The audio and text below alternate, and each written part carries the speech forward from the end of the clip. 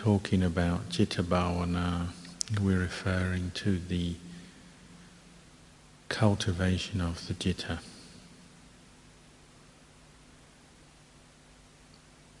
And the heart of that practice is the development of Ekakata citta, the one-pointed mind.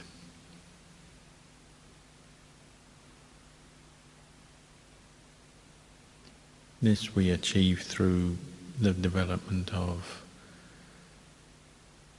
mindfulness, sustained mindfulness practice, usually directed to a single object as a way of training the mind.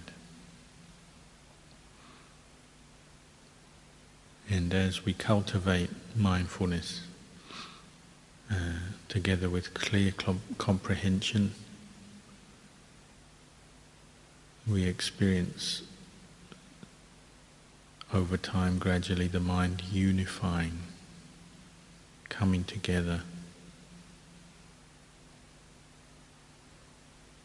until it reaches a state of one-pointed awareness, a sense of just pure knowing, where mindfulness is sustained from moment to moment. This is what we call samadhi, where the mind is firm, stable, unified.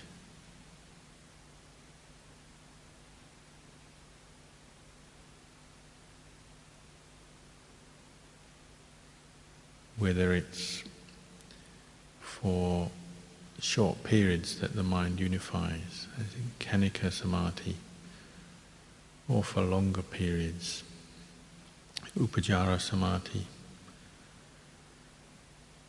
or complete unification, absorption, one-pointedness in Appana Samadhi. The experience of the cultivated mind, or mind cultivated in this way, is this sense of unification, sustained mindfulness, and dropping away of all the 5 hindrances.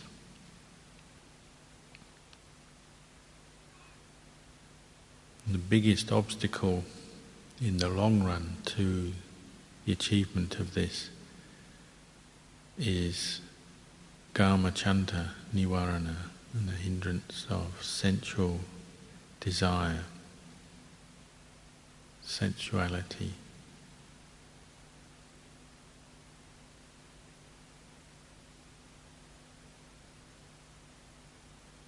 It's essential for us to keep studying, learning, practicing to deal with sensual desire as we live in the monastery and train in this way of practice, because it will be a big stumbling block to the experience of this unification, one-pointedness of mind.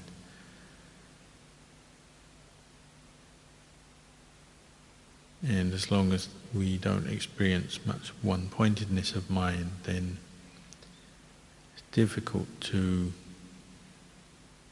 view reality in a detached way, experience that sense of separation between the mind that knows experience and the experience of phenomena, physical phenomena, mental phenomena, body and mind, ourselves, the world, and so on.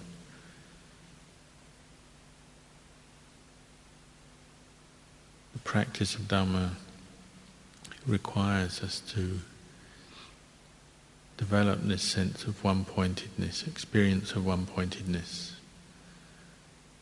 However deep, long-lasting it may be, we are aiming to do that. So to keep studying, learning and dealing with sensual desire is essential, because it's the ultimate stumbling block, preventing the mind from unification.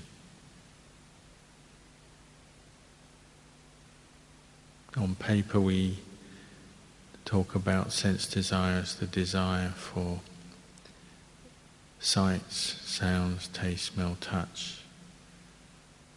And then internally the ideas, concepts and memories based on the external sense objects that we've previously encountered, remembering them, thinking of them. In practice, where most teachers say this really comes, what it really comes down to is sexual desire, sensual desire arising out of sexual desire. The desire for the pleasure that comes from sex and the objects that bring us that pleasure. So usually the opposite sex, thinking about them in different ways, visually, conceptually, and the stimulation, the attraction that comes from that. Major stumbling block to the unification of the mind and to the deepening of our wisdom, insight into the true nature of phenomena, seeing all physical, mental phenomena as anicca, dukkha, anatta, seeing that which is subject to arising, subject to cessation. Ultimately reaching the point where one experiences that which isn't born, the undying of the pure, free, liberated mind. But sensual desire and sexual desire is a huge stumbling block, obstacle to reaching just one-pointedness and then developing the insight from that.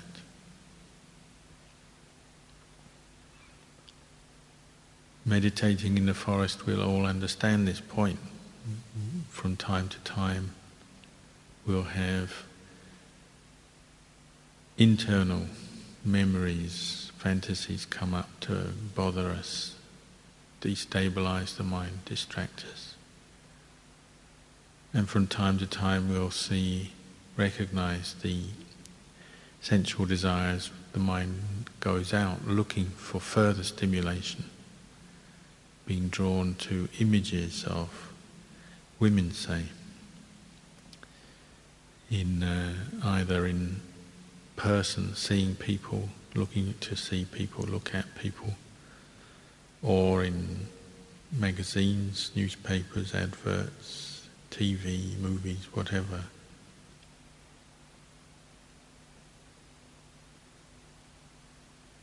And it's vital, if we want to pursue the way of practice that the Buddha, Ajahn Mun, Ajahn Chah, our teachers have all previously followed and succeeded with in pacifying their defilements, seeing the Dhamma.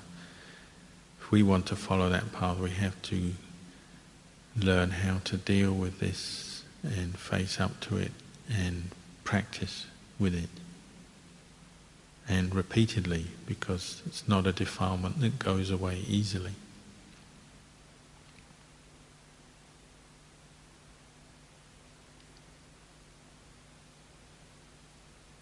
The number one strategy for dealing with sensual desire, sexual desire is Asubha Kammathan, one of those practices we have to develop regularly as a renunciant, living a celibate life.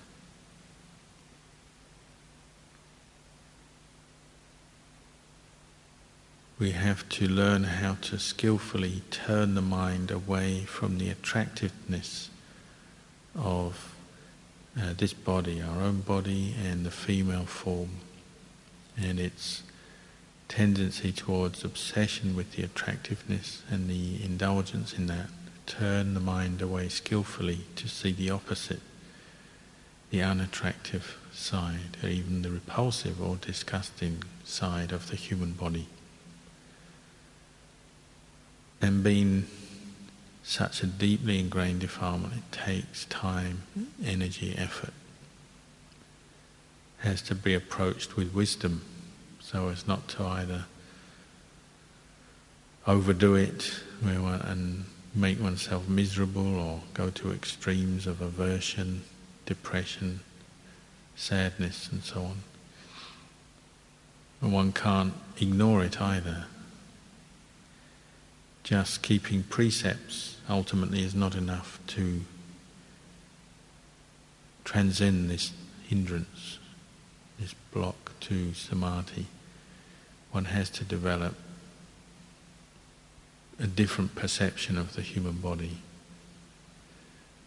to balance up the habit of always looking for the attractive. We have to balance it up by noting,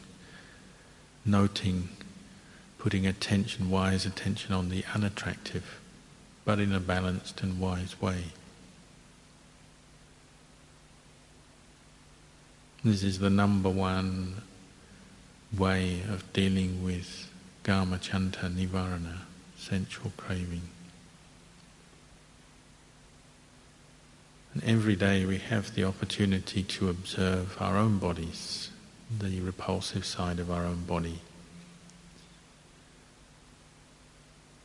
How we put clothes on and those clothes quickly become dirty through the grease and other liquids and things that come out of this body. Our clothes get dirty, our hair gets greasy, the body itself starts to smell. Everything that comes into contact with the body starts to smell due to that which comes out of this body.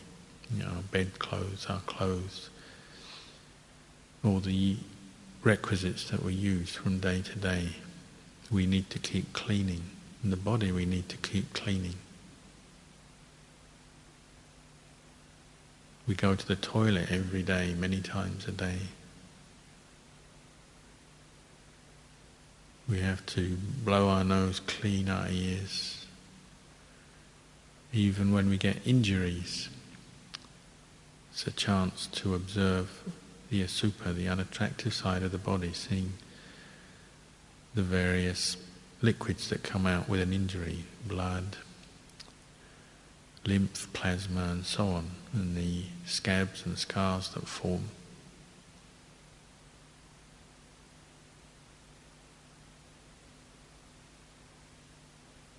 We can work with ourselves first every day, contemplating the unattractiveness of the body, externally and then internally, using the creative side of the mind, imagining, visualizing internally the organs. We can take opportunities to observe maybe dead animals in the forest, the bones left of dead animals. Look at anatomy books, or if we're lucky, go to the hospital, observe an autopsy. This is all balancing the mind up, bringing up the perception of the unattractiveness of this body. And as we get more skilled at this, to direct this to those images that we hold in our mind of the female form, or even if one is skilled enough when one is observing a female form, to bring up that perception. Practice regularly in this way, with wisdom and in a balanced way. This is what helps to neutralize the power and the obstructive force of Kamacchanda Nivarana. Over and over again, returning to the Asubha Sanya, so that mind is quietened, and then at those times when maybe the mind is peaceful, in meditation, coming towards one-pointedness, any temptation that the mind, the kilesas in the mind throw up, visual images, memories and so on, can quickly be countered through the contemplation of the Asubha Kammatthana. If we don't do this, then however peaceful the mind gets, it's always prey to memories and fantasies that just take away the concentration and the mindfulness, maybe at the very last moment. An old memory can pop up, literally just pop up in the mind, take away one's concentration. Or one can have a peaceful state come out, just see one female form perhaps, or hear a voice, or smell some perfume or something, and in a way the mind is lost and distracted by that. This is how it happens. This is how one loses one-pointedness, or is prevented from entering one-pointedness.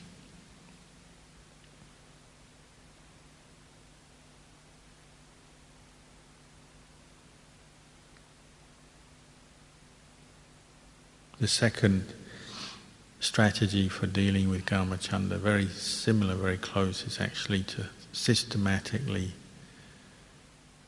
learn how to contemplate the 32 parts of the body, one by one, going down from the hair of the head, hair of the body, nails, teeth, skin, flesh, sinews, bones, bone marrow, and so on. One by one, become skilled in placing attention on each body part, getting to know it, visualize it, and one can also think about it, especially in the beginning stages of this meditation. Think about that body part, what it looks like, where it is, what its nature is, how it's created, where it comes from, what happens to it over time, how it changes, how it ends up, how we die, the changes that happen to the body parts through old age, sickness, death. Contemplate them on a dead body, the 32 parts of a dead person, what are they like over time? As they change, as the body decomposes, degenerates, how do they change? The way they look, the way they smell, their different attributes, the colour. For each part one can train oneself to do this. Gradually moving the mind beyond doubt about the physical body, the way it is. Again, bringing up the Asubha Sanya, the perception of the unattractiveness or the loathsomeness of the human body. Nobody likes a corpse. Nobody wants to touch a corpse, smell a corpse, be near a corpse. They bring up fear, aversion, revulsion, sadness, many reactions, but they're all reactions of not wanting, not liking.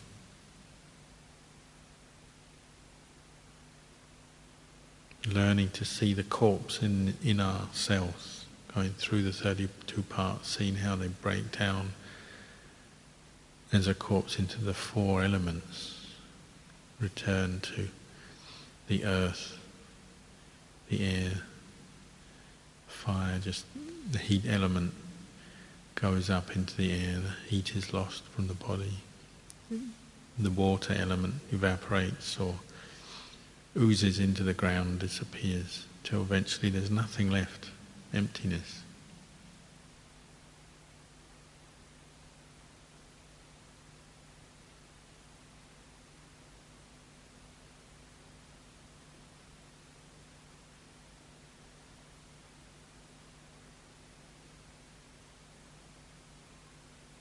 Practice regularly, frequently, both these aspects, say what we call the patigula, the repulsive aspect of the body, and then the asubha sanya,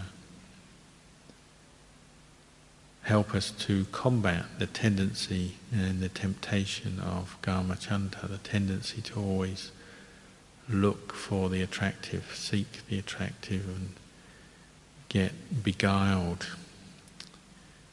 hoodwinked, tricked by the attractive, whether it's the entire vision of the body or just parts of the body. Sometimes there's parts of the body we particularly like, the skin, the hair, and so on. You can learn to counter that infatuation by bringing up the perception of the ultimate changing nature and unattractiveness of each body part.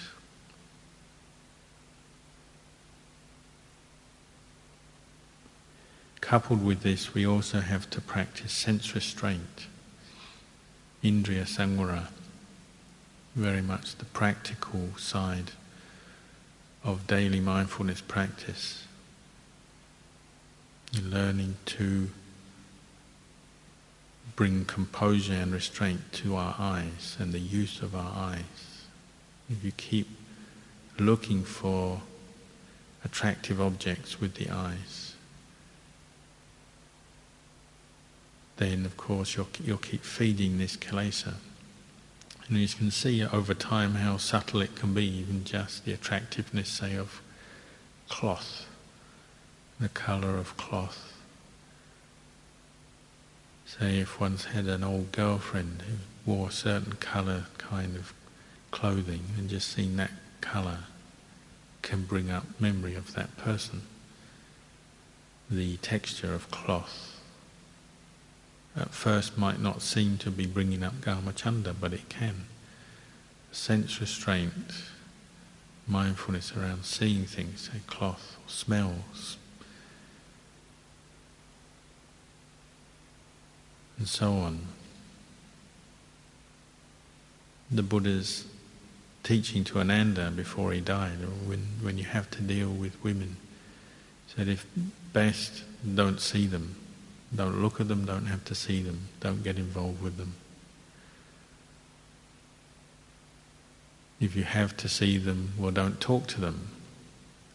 Don't bring up a cause to become further entwined with them. Just keep your distance, don't talk to them, don't get involved with them.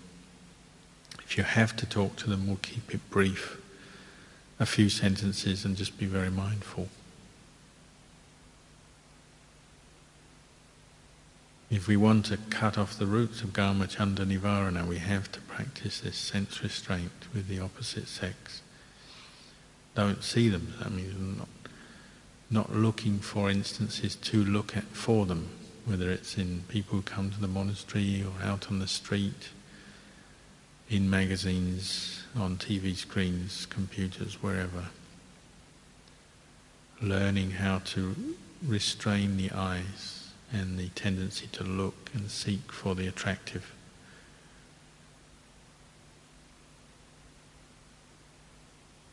Learning to look down or look to the side if confronted by particularly attractive women. Look away. Over time, this is what helps to undermine the power of this hindrance. You're not feeding it. If one does the opposite, one is unrestrained with the senses. One looks for nice smells, nice sights, satisfying that urge. Well, of course, when one meditates, it will come up.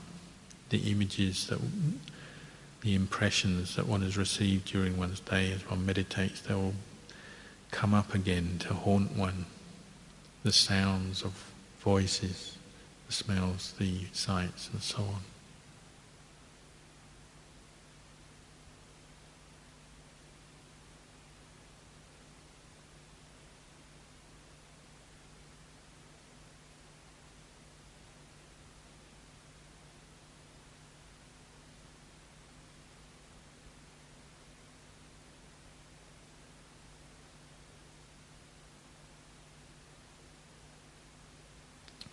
Another area we have to practice that is linked very closely to this is bhojane matanyuta, moderation in eating. There's the link between how much we eat and what we eat and the state of the body and then the state of the mind is there. You will notice when we're unrestrained in our eating exactly what we want, when we want, in the amounts we want, tends to feed Kamachanda, the link may not be immediately obvious, but over time practicing you start to see the sort of the weakness around food will carry over to weakness around the attractiveness of sensual desire in all other areas of our life, and particularly sexual desire. Generally, eating a lot of rich food in large amounts feeds kamacchanda. Bodily energy increases, and then from that mental states arise, tend to be stimulating the mental state, seeking the pleasures that come with this body, the pleasurable feelings, and the objects that bring that pleasure. And just developing that self-discipline and the restraint around food. It's the same kind of quality, like just similar to restraint with the eyes, saying, seeking attractive forms, sights, and then ultimately the tendency to fantasize and visualize internally as one meditates. One's using the same sense of restraint, moderation, limiting kamacchanda.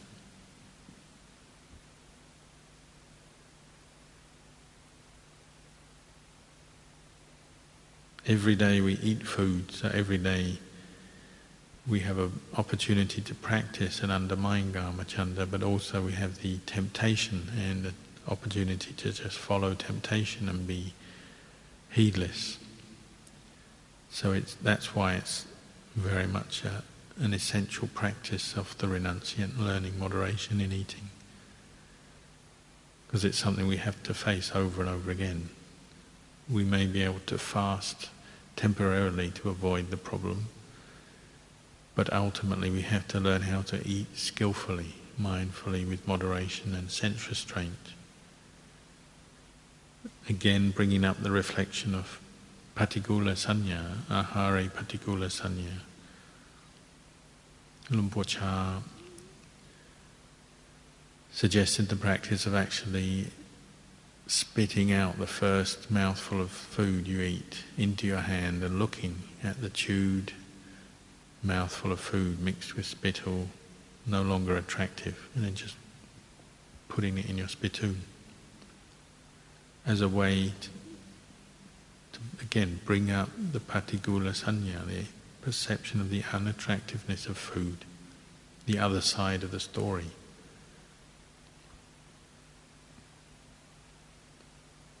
Contemplating the chewing process, the swallowing process. If you can pull out the esophagus, not a pretty sight. Just lots of fleshy tube, moisture, saliva and mucus. Doesn't look very nice. And then the food goes down into the stomach.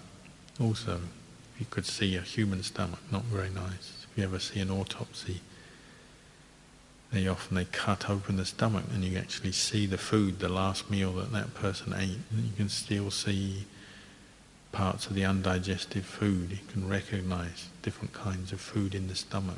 But the whole picture is repulsive and smelly.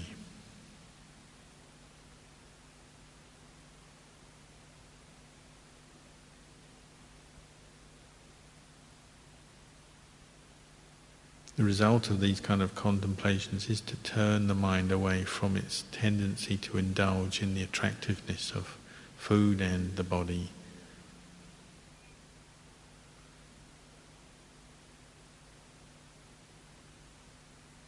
Another very useful strategy that the Buddha recommended is associating with the wise, noble beings, people with sila, with samadhi, with panya. Good examples, people who talk about the values of renunciation, people who encourage us to be modest in our use of the requisites, moderation in eating, people who encourage us to be restrained in the use of the senses, with our eyes, ears, nose, tongue. people who talk about the danger of the hindrances, the suffering that comes from the hindrances, talk about the benefits of samadhi, the benefits of insight, and so on. Association with the wise keeps providing these skillful inputs, wholesome inputs in our practice. That can be association with teachers and other practitioners, reading good Dhamma books about the practice, reading the suttas, listening to Dhamma talks on tapes. This is all associating with the wise. And internally associating with the wise in wise reflection, yoniso manasikara. Learning how to turn one's mind away from the unwholesome kilesa-rooted thinking. Be wise enough to catch the habit of, say, different kinds of sexual fantasies and sensual desire arising in the mind. The imagination, visual imagination, conceptual imagination. Learning how to turn away from that and bring up wisdom, wise reflection. This is associating with the wise internally.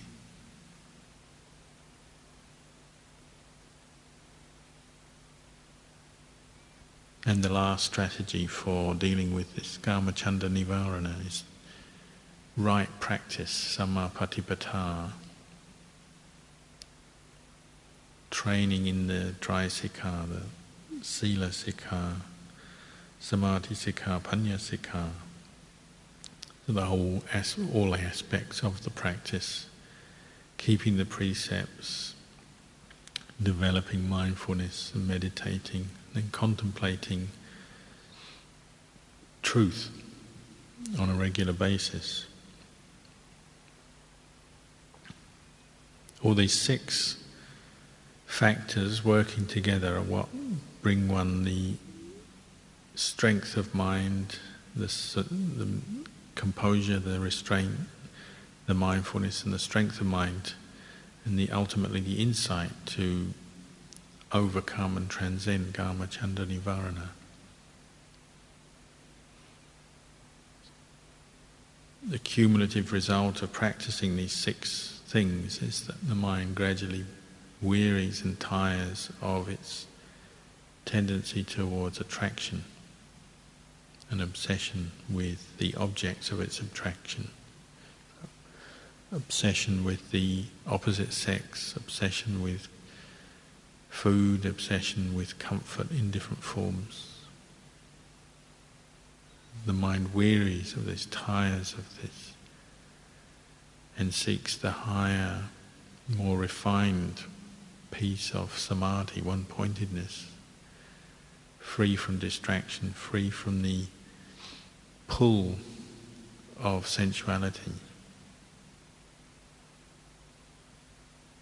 And obviously that isn't a one-off experience. This is a gradual development of this insight, and with it the weariness, the tiredness of attachment to sensuality.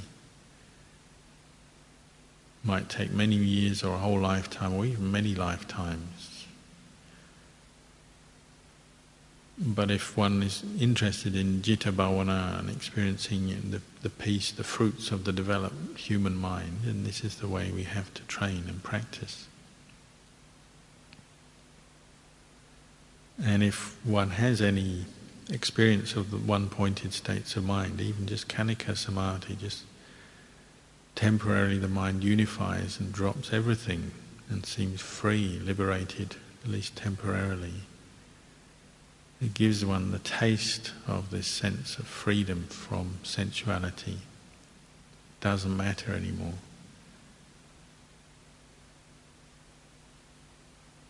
That gives one the insight, the understanding to keep training in the same direction. It gives one a goal and a direction to follow.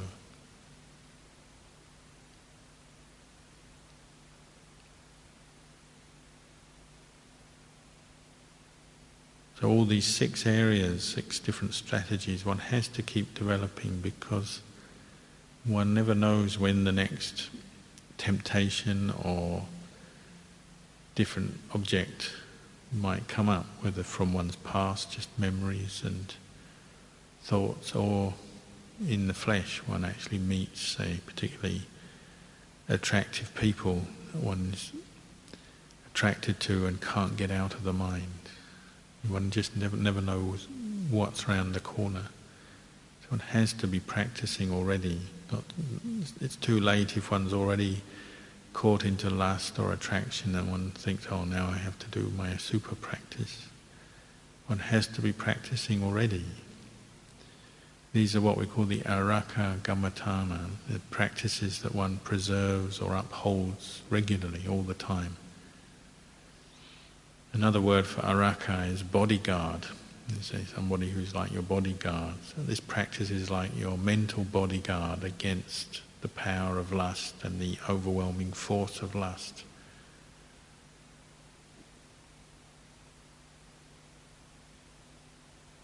And sometimes they talk about it just as how quickly one can turn to the Asupasanya when confronted with a lustful object, whether internally or externally. How quick can one change the mind from its attraction, recognize the attraction and change that back to one of Asubha and bring the mind back to a state of normality. As I said, one practices this in a balanced, wise way. One is not turning the mind to a state of misery or aversion where one is just averse to attraction or the objects of attraction. That would be another imbalance. The aim is to bring the mind to normality, where one can see the super of different objects, the beautiful side, the attractive side. One can match that with the Asubha, neutralize it and bring the mind to a state of normality where it's aware of the anicca, dukkha, anatta of phenomena.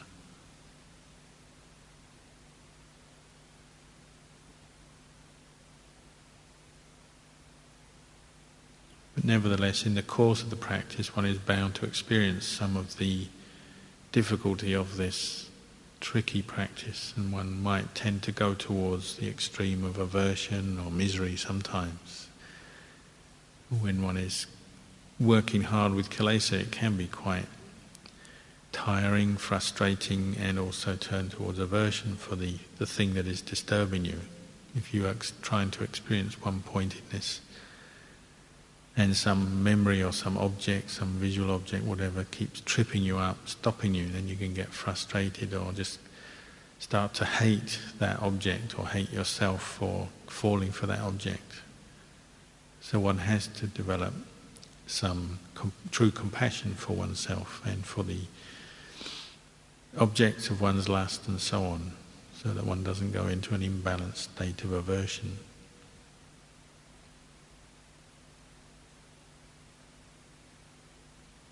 Nevertheless, to experience one-pointedness, we have to do this. Keep practicing.